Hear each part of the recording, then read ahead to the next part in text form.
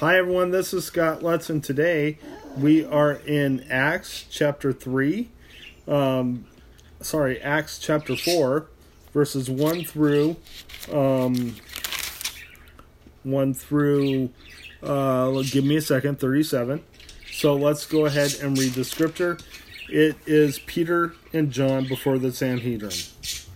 The priests and the captain of the temple guard and the Sadducees came up to Peter and John while they were speaking to the people.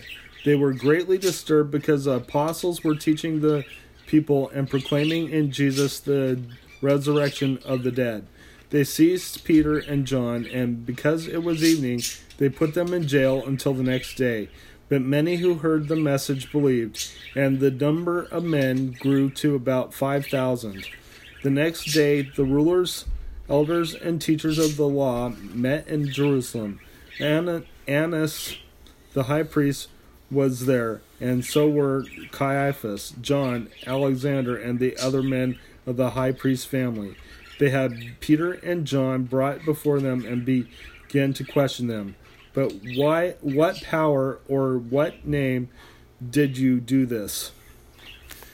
Then Peter, filled with the Holy Spirit, said to them, "Rulers and elders of the people, if we are being called to account today for an act of kindness shown to a cripple and are asked how he was healed, then know this, you and the people of Israel, it is by the name of Jesus Christ of Nazareth, whom you crucified, but whom God raised from the dead, that this man stands before you healed.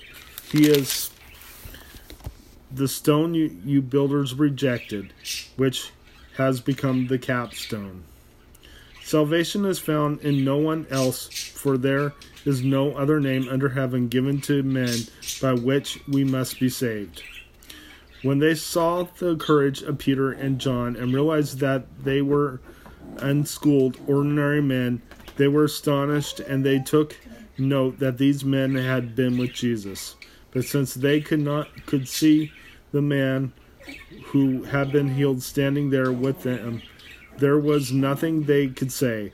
So they ordered them to withdraw from the Sanhedrin and then conferred together. "What are we going to do with these men?" they asked. "Everybody living in Jerusalem knows they have done an outstanding miracle, and we cannot deny it. But to stop this thing from spreading any further among the people, we must warn these men to speak no longer to anyone in this name." Then they called them in again and commanded them, "Do not speak or teach at all in the name of Jesus." But Peter and John replied, "Judge for yourselves whether it is right in God's sight to obey you rather than God. For we cannot help speaking about what we have seen and heard." After further threats, they let them go. They could not decide how to punish them, because all the people were praising God for what that had happened. For the man who was miraculously healed was over 40 years old. The believer's prayer. On their release, Peter and John went back to their own people and reported all that the chief priests and the elders had said to them. When they heard this, they raised their voices together in prayer to God. "Sovereign Lord," they said, "you made the heaven and the earth and the sea and everything in them. You spoke by the Holy Spirit through the mouth of your servant, our father David. Why do the nations rage and the peoples plot in vain? The kings of the earth take their stand, and the rulers gather together against the Lord and against his anointed one." Indeed, Herod and Pontius Pilate met together with the Gentiles and the people of Israel in this city to conspire against your holy servant Jesus, whom you anointed. They did what your power and will had decided beforehand should happen. Now, Lord, consider their threats and enable your servants to speak your word with great boldness. Stretch out your hand to heal and perform miracles, signs and wonders through the name of your holy servant Jesus. After they prayed, The place where they were meeting was shaken, and they were all filled with the Holy Spirit and spoke the word of God boldly. The believers shared their possessions. All the believers were one in heart and mind. No one claimed that any of his possessions was his own, but they shared everything they had. With great power, the apostles continued to testify to the resurrection of the Lord Jesus, and much grace was upon them all. There was no needy persons among them.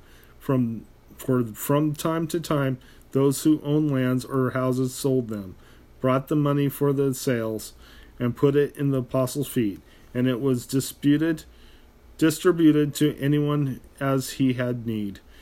Joseph, a Levite from Cyprus, whom the apostles called Barnabas, which means son of encouragement, sold a field he owned and brought the money and put it at the apostles' feet. That's all I have for you today. Let's close in prayer. Father in heaven, thank you for everything you've done. Lord, please let the church follow the examples of your word so that there's no one needy among us, Lord. We ask this in your precious name. In Jesus' name, amen. God bless you. Have a wonderful day.